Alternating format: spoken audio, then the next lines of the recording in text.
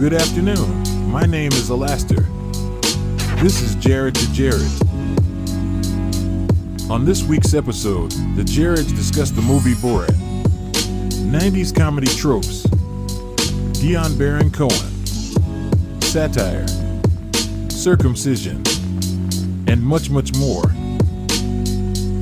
Gentlemen, the time is now.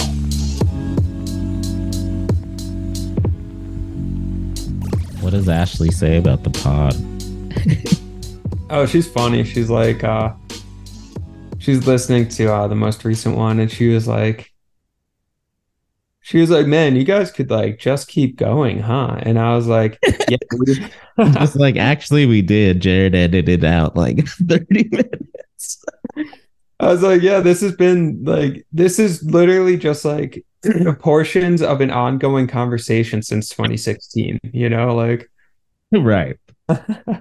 She was like, yeah, you guys really like don't run out of shit to say. And I was like, yeah, I don't know. That's what I was saying. Like a lot of podcasts stop because they don't have shit to say. Me and you.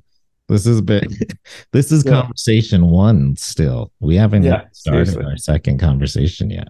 Seriously. Or like even because I watched Borat with her and she was hanging out watching some of it.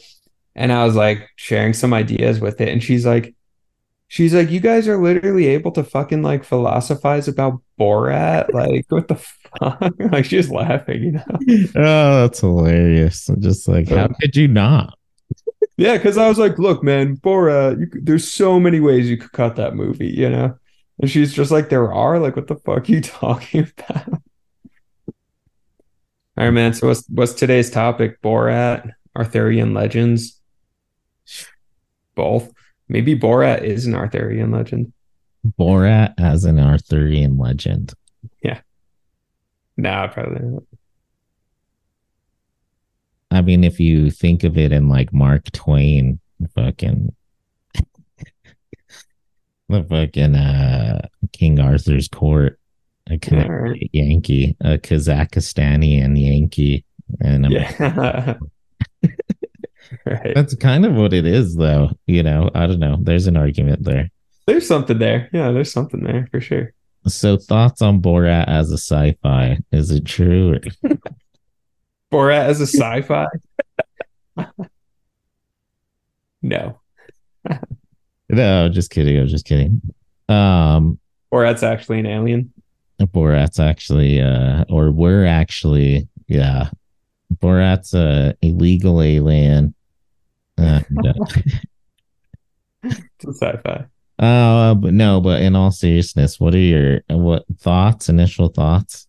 Yeah, sure. I mean, there's so many there's so many ways to like cut that movie because it really is like a cross section of American culture in the early 2000s or 2006, Right. So okay, one thing now it's like obvious that really stands out is race, right? I mean, like so much of that movie and the humor in that movie is kind of race based and this sort of like transgression of lines and things like that. Right. And I mean, there's appalling shit, I mean, I think the most appalling scene in that movie is when he's hitchhiking and he gets picked up by the frat boys. Okay. Yeah. And they're all like wasted in the van. Right. And then Borat's just like, he's like Sacha Baron Cohen. He knows what he's doing. Yeah, he's just like trying to pull like horrible shit from these people. You're right. So Borat's like, oh yeah, we have slaves in my country, And then and all the frat boys are just like, dude, that's so cool. Like I would love to have a slave, It's like the most it's amazing, yeah. But then that made me think it's kind of similar to the like, Trump hanging out in the van, not realizing he's being recorded, saying the whole like grab her by the pussy line, where it's just like all of the sort of like disgusting things that are said in privacy, that like that I think no one was totally sure that those were the perspectives held, or everyone knew, but not publicly so. And then Borat just kind of went into the private space and just sort of like dragged some of that into the public space. And I think that's what was so like shocking about that movie. Right.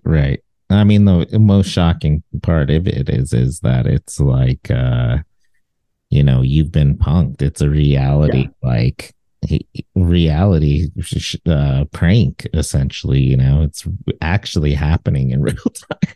Yeah. And crazy too. Like I was telling you, all the death threats and shit that he gets from that. He almost died multiple times. Him and his directors doing that film with like, after the rodeo, there's a bunch of cowboys waiting for them outside at their van and shit. They had to run. God. Yeah. Yeah. And just like, did you see the second one? Is there two Borats? There is, yeah, which I didn't know that. So okay. Borat came out in 2020. So the second one's wild, man. Is and it? You the second one is the one where, dude, he gets Rudy Giuliani. Wait, really? Dude, oh my God, you have no idea. So there's this young girl from Kazakhstan he brings with him. Lisa's Mondage. She is the most beautiful world, #1 prostitute, all of Kazakhstan. And freaking, she's like, it's the most hilarious, like ridiculous. She's so wild and just like ugly and disgusting, crazy, and fake teeth and like hair all disheveled. But by the middle of the movie, he like takes her to get cleaned up so she could do an interview with Rudy Giuliani. And it turns out she's like super hot actress, Yeah. So, and then he tells Rudy Giuliani that she's like, this is my 15 year, she's 15 years old. Giants wants to do an interview of you. Blah, blah, blah. Goes into a hotel room. They do the interview, whatever. And then he's like, okay, you want to go into the room? And freaking, he goes into the room and he like starts taking his pants off with the girl. And Rudy or Borat? Rudy. Oh, man. Borat's not even in there. It's just Rudy and the girl. Oh, shit. And the girl's like, it takes him in there. And she's like, he thinks they're going to have sex. He's like taking his pants off on the bed. Yeah. And Borat, Sasha freaks out, off cam that like, this is the story. So he runs in as Borat and he's like, oh my God, okay, we gotta go. This is like, God, we're going to take it's a wild scene, man. And then they ask Rudy about it. And he's like, oh, I was just adjusting the microphone on my, adjusting the microphone on my pants and shit. This made like national news. Sasha's a genius, man.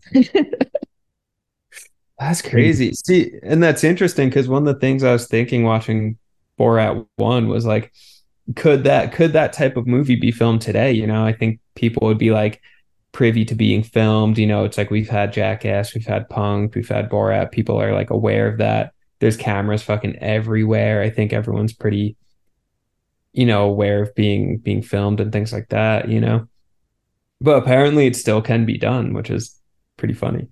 Well, yeah, because you're unsuspecting, Yeah. It just, takes something so small and somebody a little less intelligent to fall for it, Yeah.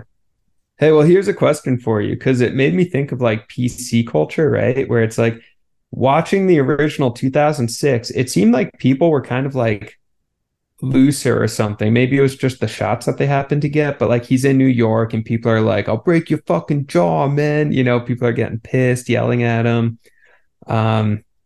He's talking to these like old Southern racists, saying crazy shit. Like just the amount of just sort of like American misbehavior there is, there's so much of it. And now I think we're so maybe overly conscious with like, cancel culture, PC culture, like, self-censorship, constantly filming each other. Like teenagers like actually drink less today. And the reason is not because they want to drink less, is because they're filming each other and they're scared they're going to get in trouble. So for better or worse, that's just kind of what's happening. So I wonder if like, do you think that like Americans have cleaned up our behavior since 2006? And if we have, is it sincere and authentic, or is everyone just scared of getting in trouble? Well, it kind of sucks you haven't seen the second one, because it's that question, because it is kind of wild, because he does there's these two guys he meets at like the freaking insurrection over there in Washington with Trump, and the freaking, God. yeah.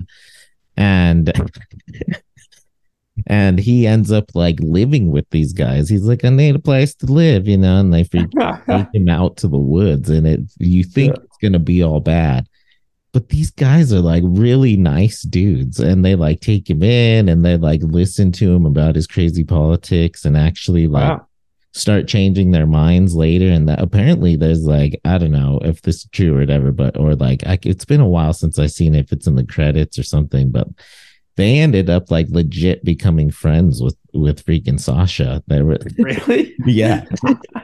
Oh, Just like so these funny. Two hick dudes who live together, out in the woods, and they're just really dumb. They didn't really know, just like, I don't know. So possibly that could be an example. There's arguments to be made that it's worse. Arguments to be made that things are better. I think that's always the case in every society. Right. It's a pros and cons thing. I do think that people had less of a filter back in 2006 because their technology wasn't readily available. Cancel culture wasn't around. YouTube, I think, was barely a thing, starting to be a thing. Like, certainly nobody had camera phones, and the camera phones we did have, they were taking pictures that looked like a freaking, Atari video game, pixelated, much less a beautiful video, so like, I think people were definitely more apt to just be like, spout off some wild shit, Yeah, I mean, that's the like feeling. That guy at the rodeo where he's like, when he's talking to that dude and that old dude that was talking, he's like, in my country, we just hang them from the rafters, the gay people. And he's like, well, that's what we're trying to do here. A high five. Yeah. So crazy. But just like, wow, man, people think like that here, I think it's still prevalent. Of course it is. Yeah, sure. Trump era. I mean, yeah, there's still like there is crazy shit that goes on for sure, Yeah. But I think generally, I don't know. I think aside from the Trump people, because I think that's part of the like Trump ethos, is that like, they're right. flying in the face of PC culture. They're like, oh, fuck it, you're going to tell me what to say? Well, I'm going to say the opposite. They're trolls. That's like part of what it is. Right. So aside from that group, that particular group, I think people are like very, very, I don't know, cautious about like what they're saying because we kind of assume that we're being surveilled all the time, which we are, Sure.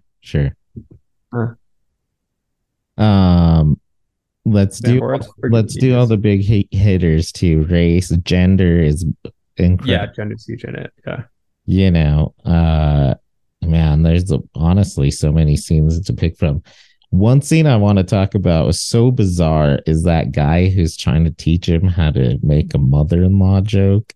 Oh yeah, that was so funny. My suit is black.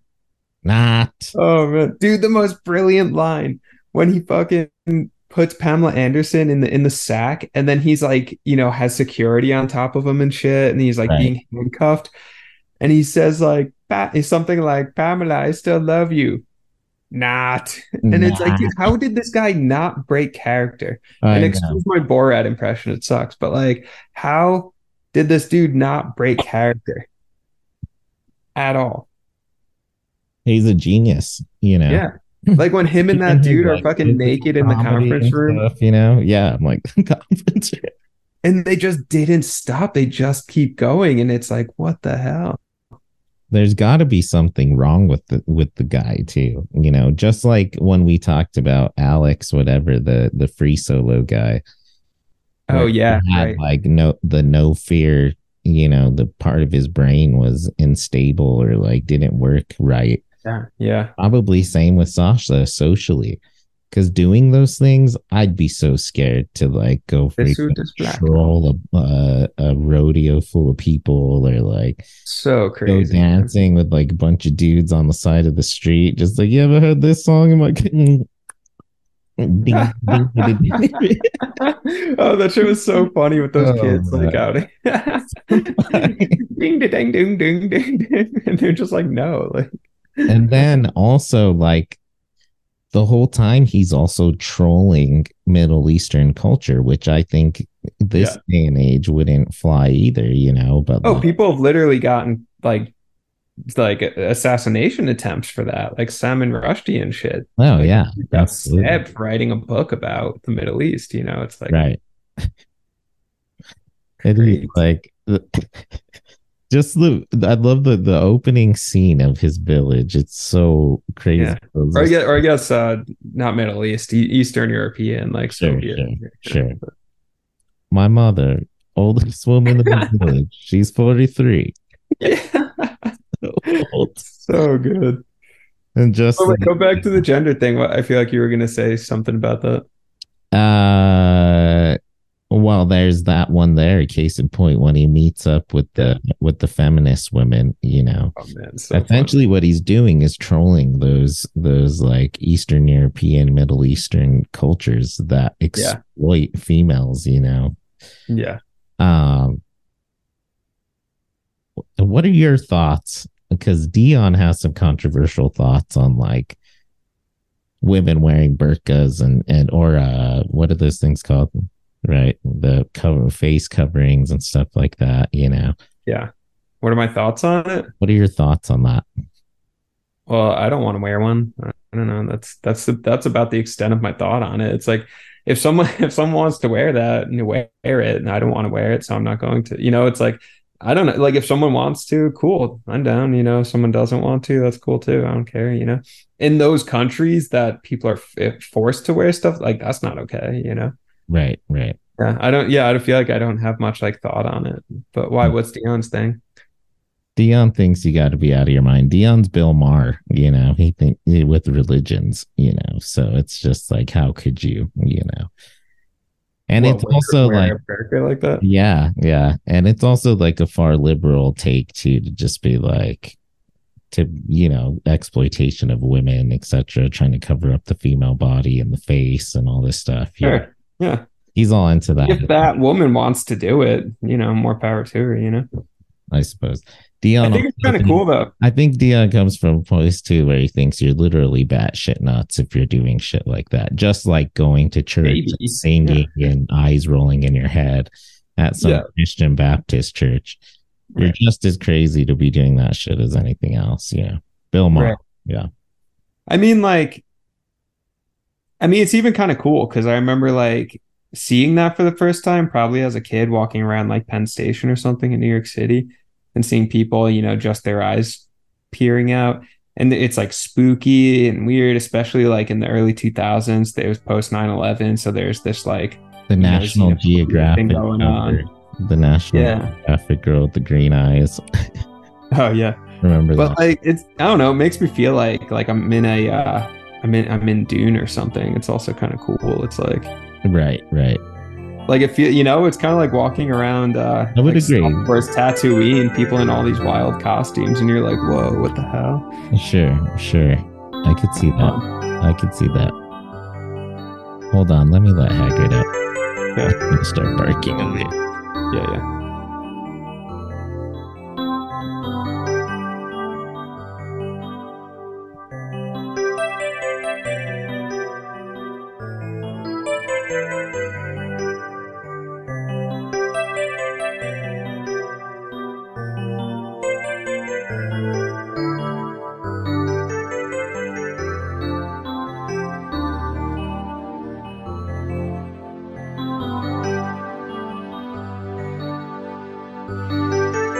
I guess what I'm also getting at is that there's been some controversial, like liberal democratic sentimentism for these cultures.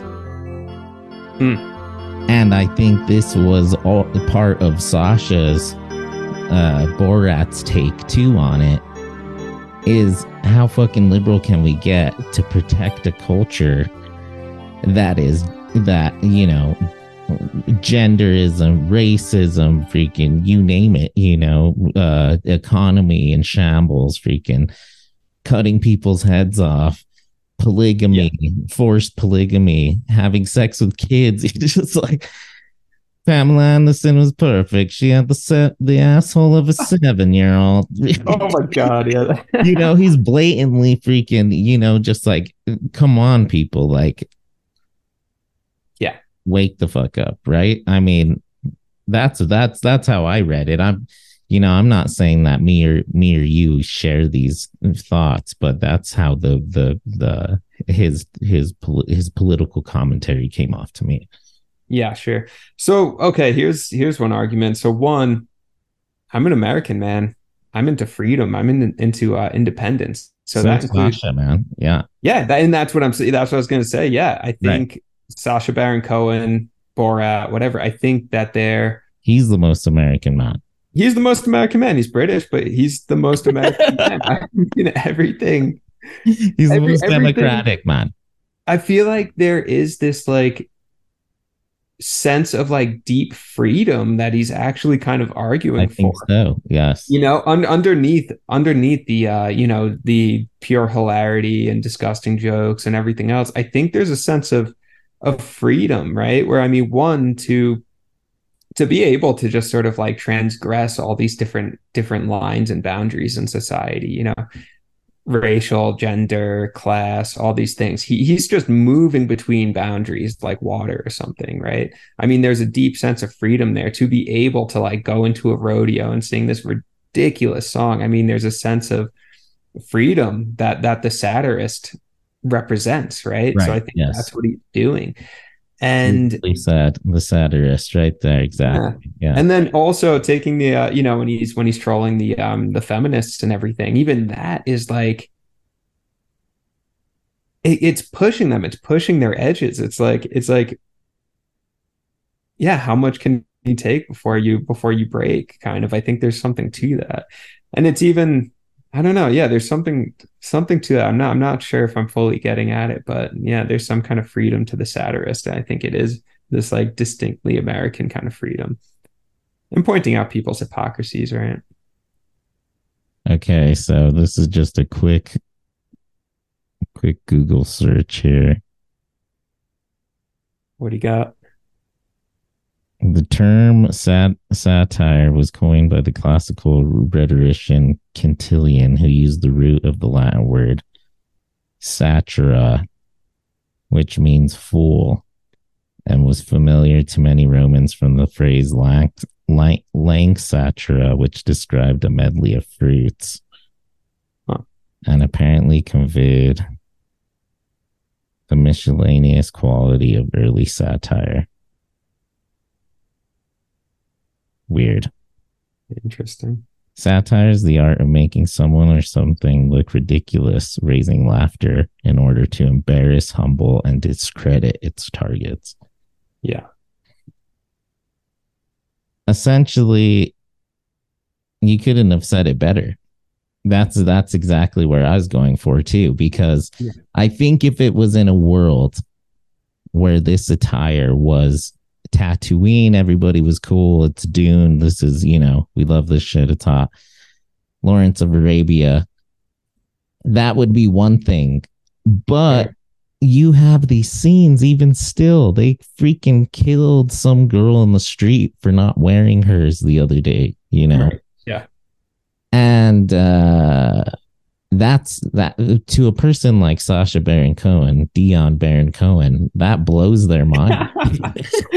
Dion Baron Cohen. It blows their mind because these men are freedomists. They're who is the French Revolution guy we always talk about? Robespierre. What was it? Robespierre. Robespierre. Is that the one? Yeah. Okay. Well, he's the one who got his head chopped off during the revolution. Yeah. He was one of the figures who like started the revolution, but then like became a victim of it. He's the one who got his head chopped off. Right. Yeah, is that who you're thinking of? Yeah, man. For some reason, his first name I thought it was different. I really did. Well, his first name isn't Robes, and I'm sure I'm saying it wrong because it's French, but it's like, right? Isn't his last name like Yes. Robespierre, you know? Robespierre. Yeah. Yeah. Yes, yes. Well, we're talking about the same person, you know. We are, yeah. That dude was a Sacha Baron Cohen. Mark Twain was, you know. There were these certain figures out there. Dion Twain, you know. Um, that they just can't take like religious oppression and what it means to the mental Yeah. conservatorium that takes away freedoms, you know. Yeah. Well, look, man, Ideology. I'm an anarchist in the sense that I believe most deeply in personal freedom, right? People can do whatever they want as long as it doesn't harm, you know, someone else. And then it starts to get, you know, more complex after that. But okay, take like female circumcision and like, you know, a few, you know, African tribal spaces, things like that. You know, like Alice Walker writes about this stuff. It's terrifying what goes on with like female circumcision. It is literally the most terrifying shit you can imagine based on what I've read.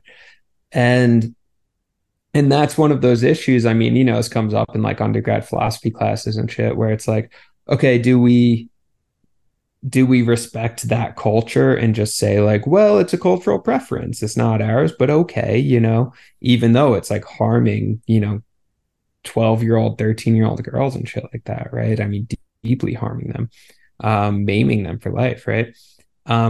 Or do we take the other end of the spectrum, which is like we're the American saviors, we need to go in and, you know, turn everyone into Americans and democratize everything like we thought we were going to do in Iraq and shit like that, and Vietnam. It's ridiculous. No, we're not going to do that either. But I think it comes down to like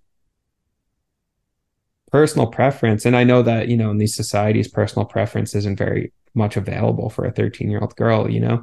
But if there's an individual who wants to do that, who wants to wear burqa, whatever, who is taking, you know, the personal initiative to do these things, yeah, sure, I'm not going to question it. Absolutely, do your thing, you know. But if the society is like, you know, forcing them to do it and oppressing them to do it, I mean, that's something different. Then there's no personal freedom in that, you know. Well, then often I'm not going to be the one who's going to roll up in freaking this tribe in Africa and be like, hey guys, I don't think you should be doing that. You know, it's like, I don't know these fucking people. I don't want to get my head chopped off, you know, like, sure, like, we don't want to. Am I responsible for that? You know? Right. Don't want to engage in like a white savior complex. Right. Yeah. Or like you're saying, world policing America. Yeah. You know, however, we don't have to be like, oh, I fully accept what they do on a moral, personal level. Foucault, you know, we can also believe it to their behaviors, certain behaviors to be abhorrent, you know. Right, exactly. And we also, but who cares? What's my belief got to do with anything? Like, no one in one of those societies gives a shit if Jared McHugh over in Denver, Colorado, thinks good or bad about what they're doing, you know. Like, who cares? Belief it's vapor. It doesn't even exist, you know. What it does though is it creates, you know, artistic expression. Look at Borat. All of Sacha Baron Cohen's work is based off of, you know, the expression of his ideologies and his, you know, feelings against certain political, sociological, racial, gendered standards that other people seem to accept for some weird reason, you know, which he doesn't. It doesn't seem good to him. But I do get what you're saying too in terms of normality. What's normal and what's abnormal is a matter of opinion in terms of cultures. And we should start looking inward, because our obsession with circumcising our young boys is a freaking epidemic. It's terrible. They don't realize that it takes away almost 75% of the filling of a penis. And drug companies are now getting rich off of impotent young American men who can't, you know, get erections or finish because their freaking wankies were chopped off when they were younger, man. Right. because they thought it was like unclean. We're a Christian nation. What the hell does that even mean? You know? Yeah, No, yeah, no, stop. And that's the same thing that's happening. You know, female circumcisions. It's a religious based. They right. think it's clean or something like that, and boom, they do it. And it's just we justify these wild things on people that don't have a choice in the matter. And that's another thing with religion is, you know, oftentimes it's kids are like, oh, I'm choosing to wear this, you know, but they don't really know because they're in this weird, crazy thing, you know. Right. See, and that's the thing. It's like, I mean, and that's the value of well,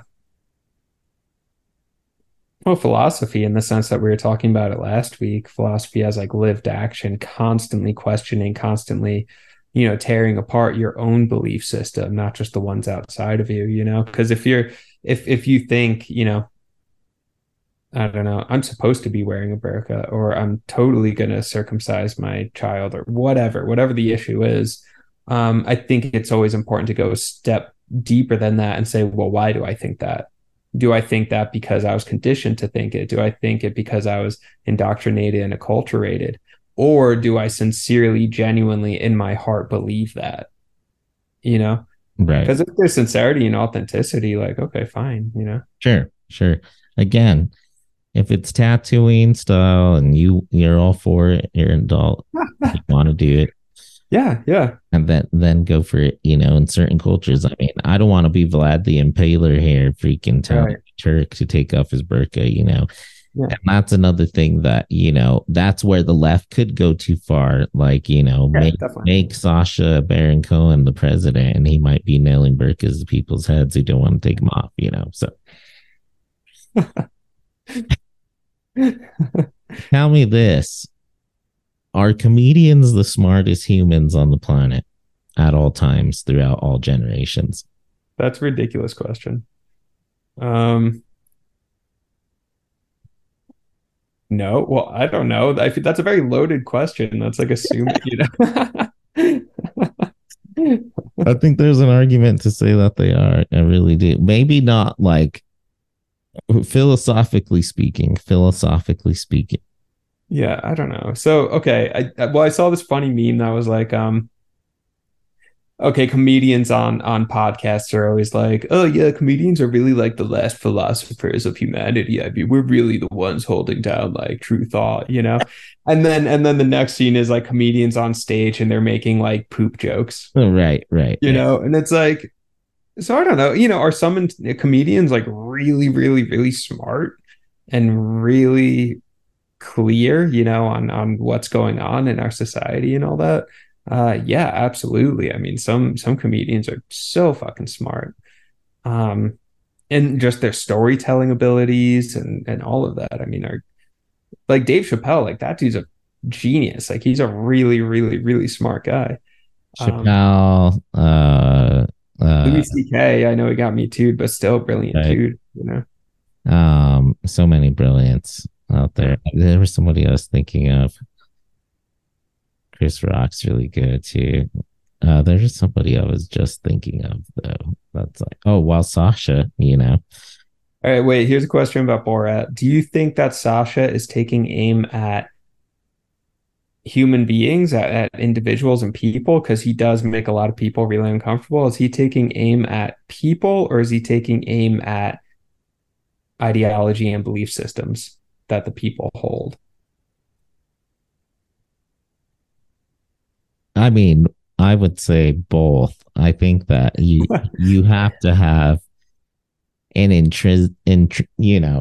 real in deep, so deeper like distaste for people, which only gets acquired through disgust of their ideologies and behaviors. So yeah. So I think he tries to target both. Like I think it bothers him so much that he actually tries to target both, And what's interesting about him is he's a Clarence Darrow. Yeah, like, he's there like representing like a fake version of terrorists or whatever, that was the vision of like what terrorist was in 2006. Yeah. Like, some dude with curly hair that wore a gray suit and was like afraid of Jews, And then but then he makes fun of the left side. He exploits and satirizes the right at the rodeo, at the freaking, whatever it may be, rich people, etc.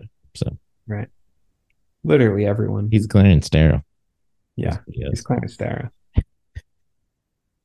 I would also say that's true too. A lot of comedians are idiots and a lot of scholars are idiots. But, I think there's philosophers and scholars, writers, painters, comedians, actors, whatever it may be.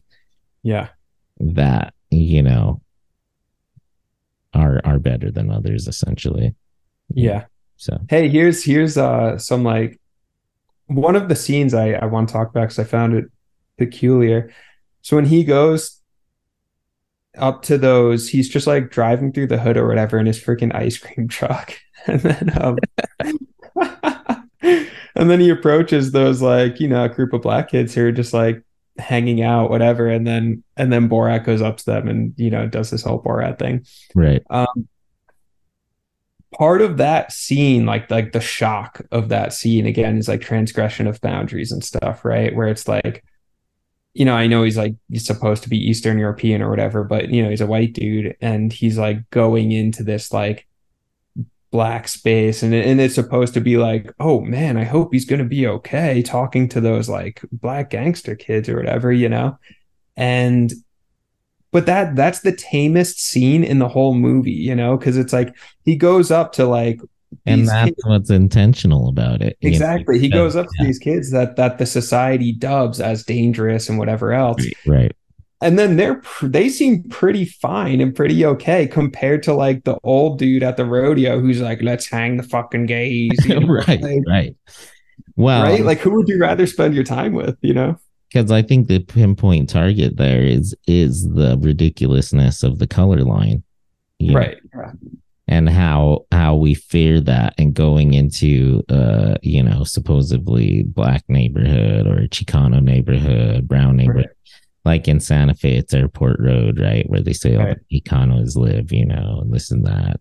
I love going to Airport Road, best tacos in town, freaking. Right. It's just like the best freaking grocery stores and shit, and that's the truth of it. And that's what Borat was trying to show too, so. Right. And really the scariest people were the ones that were like super rich, were trying to do like manners or whatever. That just like, this really weird, bizarre behavior, Yeah. That and really like hateful behavior too, like you're saying, dude at the rodeo, whatever. Yeah. Another point on gender too, which is funny, is that it's also correlates with like jackass culture. I know you mentioned that in text message too. Yeah. But this like hyper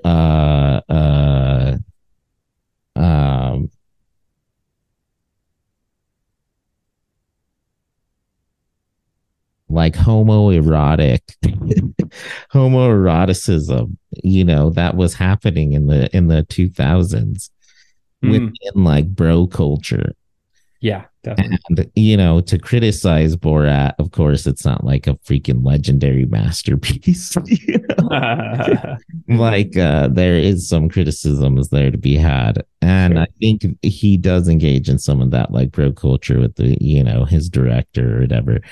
But then that's also calling to attention that how like conservative the 90s were with like homoeroticism and like, because like even in Jackass and stuff, like Steve-O and Party Boy, they're like wearing thongs half the time, like taping stuff to their dicks, like monsters and like, and he's there with like his director, like, squat or jumping on his face on the bed, wrestling. And like, I don't know if you've ever seen Bruno. Have you seen Bruno? The one where he's like an Austrian, like gay. Yeah. And if I did, it was like years ago. Right.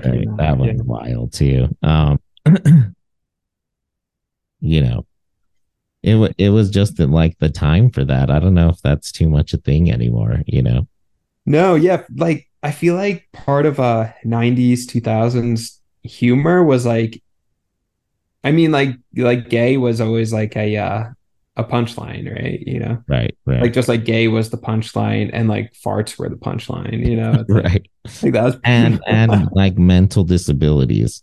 yeah, That's yeah, like the exactly. Yeah, 90s yeah. favorite. Like half of Adam Sandler's wealth came from playing like people with Asperger's. You know? Dude, seriously, yeah, the guy made a whole fucking career on like pretending to be mentally ill. Yeah.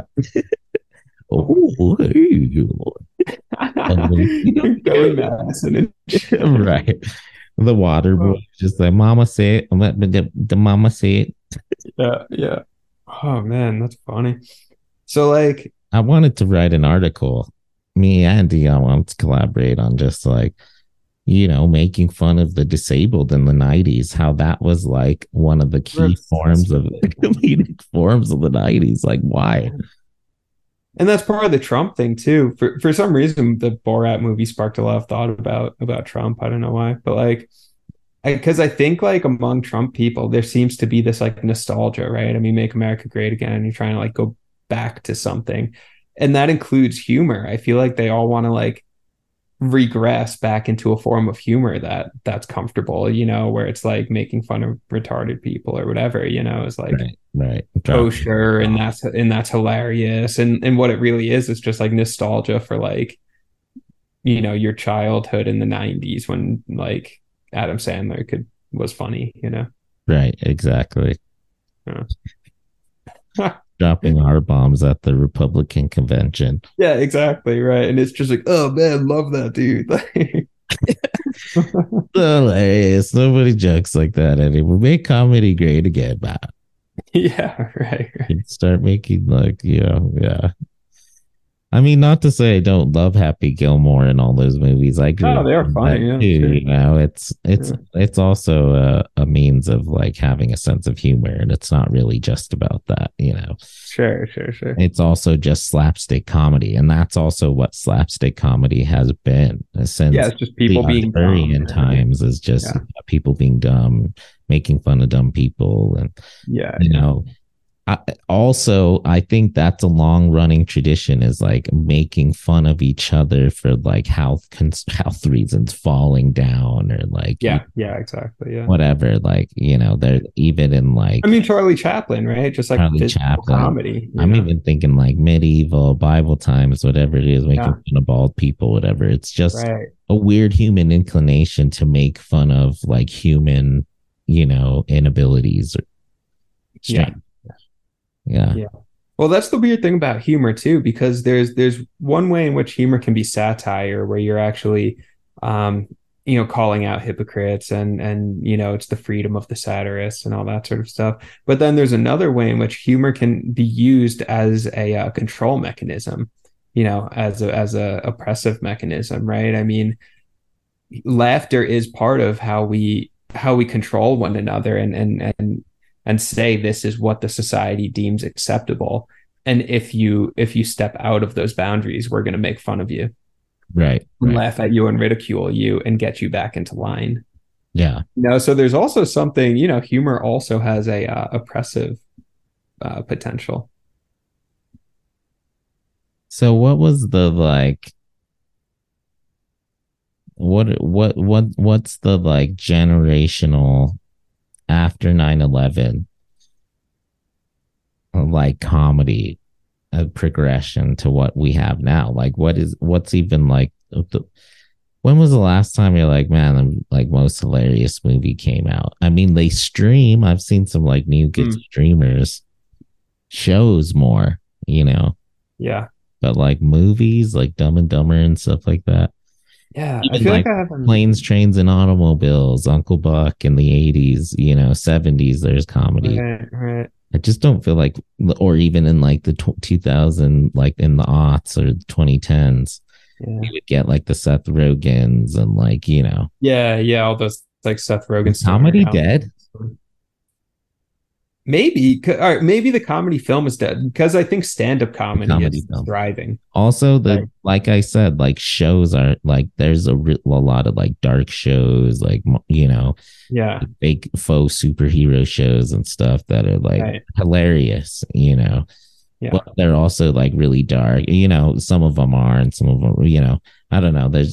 I think in TV, even like a really famous dude, I can't think of the Righteous Gemstones, and I don't know, a Danny McBride. Yeah. He's thriving on HBO, making shows, but the movies that he makes now are horror. He's Really? actually, yeah, he did the Halloween series, and he's doing the new Exorcist. Yeah. Whereas in like 2015s, 2010s, whatever, he's making movies with Seth Rogen, Pineapple Express, Right. it's the end. And it's crazy that this is the end, which came out, I think, like 20, I don't know, 15 or something. That was pretty much the end of like the comedy movie as we knew it. You know what's that movie? Don't Look Up comes to mind. Where I Yeah. think that one, you know that one? Yeah, with Leo. Yeah, Leo. I think it was that one's kind of a dark comedy, but it was almost like like that one was satirical, where it was all this commentary on like, climate change, whatever. And it was like I think that was the last movie I saw that was like supposed to be funny, but it was also like too real to be fully funny. Like I feel like, yeah, there hasn't been like a lighthearted like SNL style, like Will Ferrell doing something dumb and Right. funny. Like that style of movies, stoner comedy, Harold and Kumar. Right. Maybe I'm just unaware of them, which is possible, but like, yeah, I feel like that style of comedy is just kind of faded out. So check this one out if you get bored. It's do you know the Beer Fest guys? Broken Lizard, Super Yeah. Troopers, Beer Fest, Yes. Yeah. They made a movie called Quasi recently, and it only came out on Hulu, and it's a feature film, but it gives you that like 2015's nostalgia of just like, oh man, this is just like a straight up comedy, like Broken Lizard movie, for Yeah. fun. Oh, cool. Yeah. Huh. Hey, here's something in Borat I want to talk about that it's an American road trip movie, Oh, right. Yeah. I was right? thinking that too. Yeah. Yeah. I mean, he takes the like Jack Kerouac on the road narrative and turns it into this like hyper absurdist, 21st century slapstick bizarre thing where instead of like, I don't know, hitchhiking and he's like, I don't know, smoking cigarettes and drinking beer with people. And it's all very romanticized and they're listening to jazz and stuff like that, like very Kerouac. Instead, he's driving a freaking ice cream truck with like a bear in the back. Right. And then when he is hitchhiking, he gets picked up by these like frat boy fucks, and it's like he takes that narrative, the American road, which goes even way before Kerouac. I mean, Kerouac was tapping into like 30s hobo culture, train jumping and stuff like that. That's coming from Lewis and Clark, Manifest Destiny. So it's like taking like the westward narrative of America and completely shitting on travelogues, Yeah. Yeah, absolutely. The one I was thinking too, when I was thinking about them hitting the road, was it's also a really good use of straight up a very classical story structure of the hero's journey. Yeah. Where you have a call to action, it's essentially Willow and Lord of the Rings and everything, it's just hilarious because his call to action is watching Baywatch, Right. So right. it's not true. And so I saw CJ, the most beautiful woman loves in the world. And boom, it's a classic narrative, though. It's a call to action. He has his companion with him, his companions, his bear, his chicken, and his director. They're in the ice cream truck. They hit the road. They got to get to LA, and they're going to find a bunch of they're going to meet trolls on the way, and, the cave monster, and you shall not pass. Right. But eventually, they'll get to Mordor. Bro, it's very it's like Ulysses, man, James Joyce. I mean, like, it's actually kind of similar in the sense that the deepest movie ever made. I think so. I think Borat's the deepest movie ever made. Sure. Because in James Joyce, like Ulysses, like all it is it's a day in the life of like a Dubliner, Leopold Bloom, and he's like it's him going through the hero's journey superimposed onto just like mundane reality of day-to-day life within the very specific context of Ireland in the early 1900s. So Borat's doing that for America in 2006. Yes. Brilliant. Yeah. Brilliant. That's really weird. I mean, we figured it out. So. Yeah. That's Baron Cohen, man. Just the next James Joyce. Yeah, seriously. But that's what Duchamp said, is that the next great American, or the contemporary, I can't remember how he puts it, but the most important art form in the contemporary period will be film. And he essentially relates, famous artists in the past, Da Vinci, Michelangelo, whatever, to directors, actors, producers, writers in the future. Pretty interesting. Yeah, I saw something that Scorsese, I think it was inspired by Caravaggio, who is a Renaissance painter, and Scorsese would look at this guy's paintings and like just setting up shots and all that sort of thing. I mean, he was getting inspired by Renaissance paintings that just had like very powerful compositions and things like that. Well, we also see the beauty of cinematography, these days, and just these, oh man, even Dune, right? Yeah. We watch a movie like Dune because, and this is what I love most about the visual art form of cinema, is that it's a freaking visceral experience. You hear it, you see it, like you experience emotions with it. It's crazy. Even in an RPX, you'll feel it. Theater, your chair shaking or whatever the heck, but even in those IMAX theaters, you're feeling it. It's loud, it's visceral, you're seeing it, you're hearing it, the music, it's very musical. It's you know what it is? It's a triptych of an emotional experience. It's a holy trinity of it's a triptych art form is what it is. Yeah. You talk about indoctrination, like even though you and I have both like, left our respective churches and conditioning and shit like that, like we can't help it, man. We're still like see things with Trinity and well, then we're completely indoctrinated into the philosophical like realms we like fell in love with. Like the triptych is Guattari, and when he talks about Francis Bacon's paintings, okay, nice. Triptychs, See, I wonder like if we can disabuse ourselves of every bit of conditioning ever, like all of it. Go back to center, let go of the philosophical stuff from school. Huh? Would we want to? Yes and no. Yes and no. Seems like wasted time for me, wasted effort, Right. Like we were saying even earlier in the conversation, learning experiences, right? It's not a regretful situation. It's a situation in which we grow and we learn, and just like most times in our lives. I guess I'm thinking now, like, what does pure perception look like? Pure consciousness that is not filtered through the lens of any religious conditioning, any philosophical conditioning, any political, historical conditioning, just removing your consciousness fully from the context in which you currently are. Is there such a thing as just pure consciousness? And what would that be? Does consciousness necessarily rely on these filters, on these objects? If you get rid of those filters and objects, is consciousness null? Does it go away? Is it just gone? Is there something like pure consciousness that you're just hanging out in then? Do we stop existing? What is it?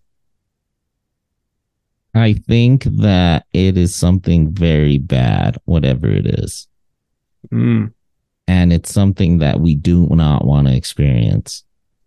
Say more. Why? That's because my evidence for that argument would be We literally most societies classify the abuse of a child, if you were to isolate them, say in a basement, Yeah. and only feed them, and that's it. They Like have, you do with they dolphins. have to, like, yeah, right. She's locked in there all day. Haggard takes out her food. But, um, but really, though, that's what that would be, because you have no parental influence, you have no TV influence, you have no friends, social, you don't see anything, you don't have the influence of nature. You're literally just conscious. Yeah. Yeah. The only thing you're conscious of is the taste of your various foods. But if you got pudding every single day or oatmeal, even that would be one dimensional. That is literally the definition of abuse, because you take away humanity, and what you're left with is basically, I wouldn't want to say animal, but something that is no longer conscious, no longer able to interact with the world. To us, that is a travesty. It's devastating, because then no one would ever have individuality, self-thought, growth. You're just fucking there until you die in a blank white space. That was the scariest part about Interstellar.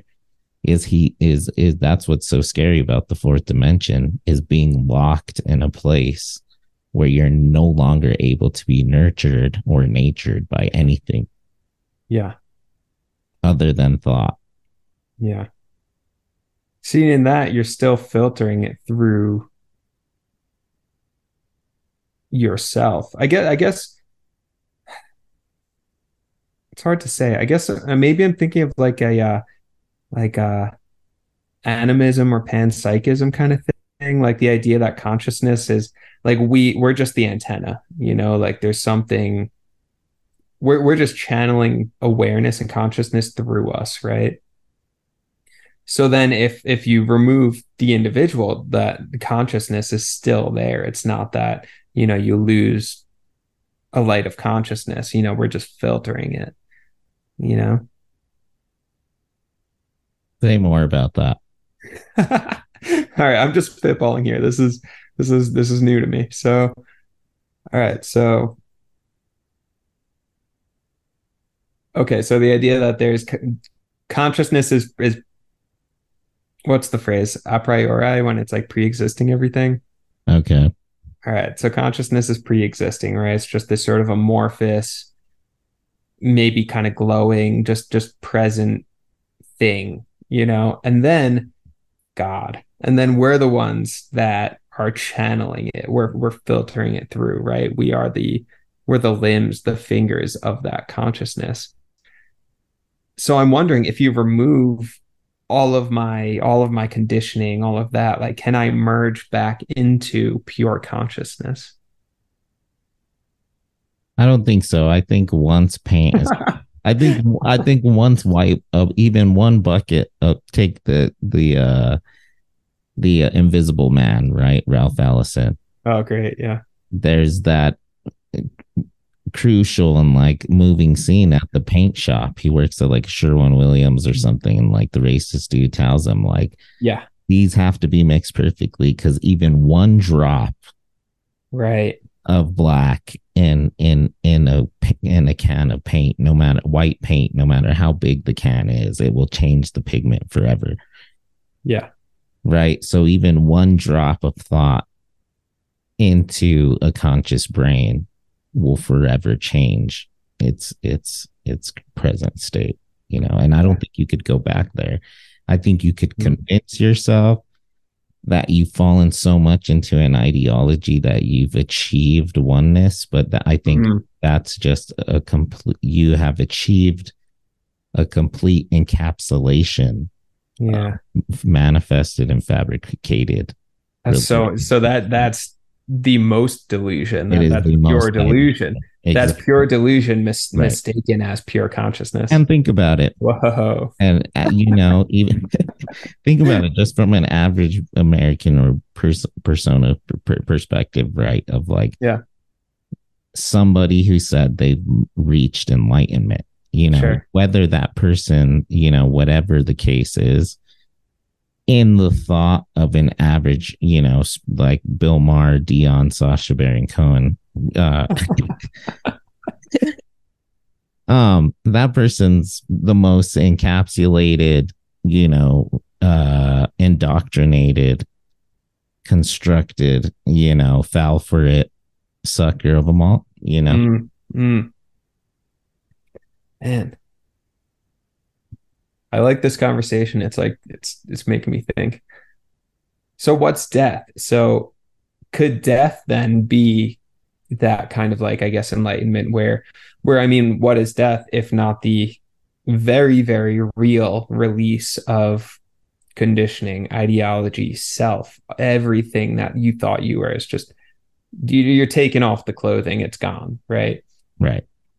Could death be just merging back into unity, merging back into pure consciousness? Oh, sure. And maybe that's what pure consciousness is the feeling that, when we sleep and not necessarily dream, right? We're in we're in a state of pure consciousness where you're not conscious of yourself, right? You are right. Your sleep, you're breathing your body, but you're not.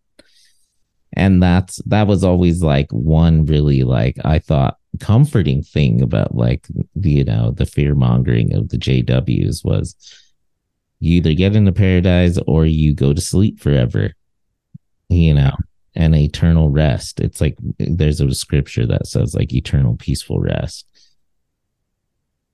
Listen, man, I went to sleep last night. If nobody woke me up, including my body, I would have never have known, so comfortable. Right.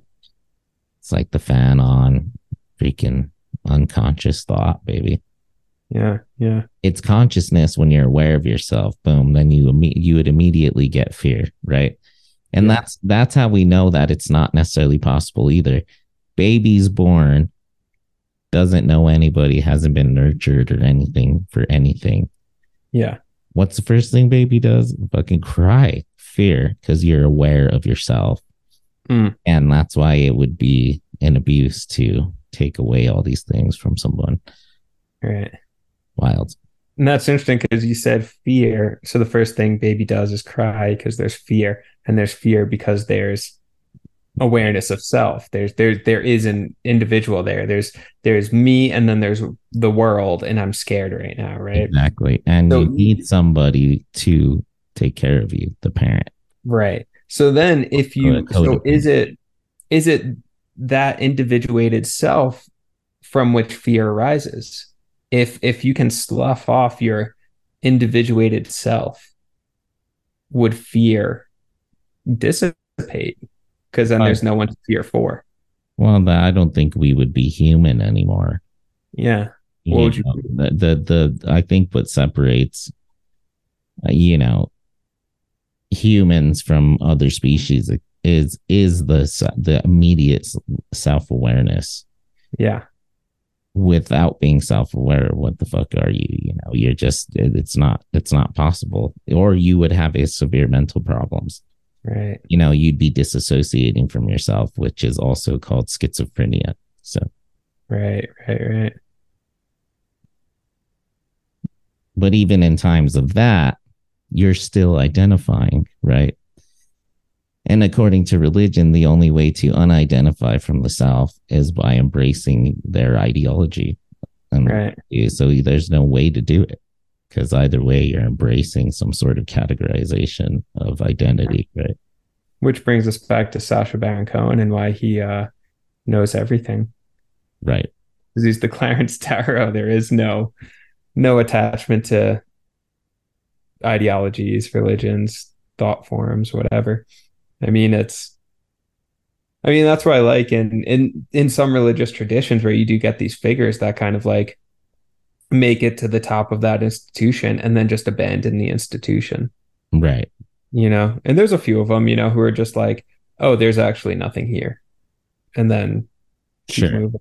But it also fits, Sacha fits our later hypotheses too, though, that he's quite possibly on the other spectrum, the most indoctrinated person in all of those films. I mean, the guy's out there because of his own ideology and morality, trying to satirize and make fools of people that he disagrees with.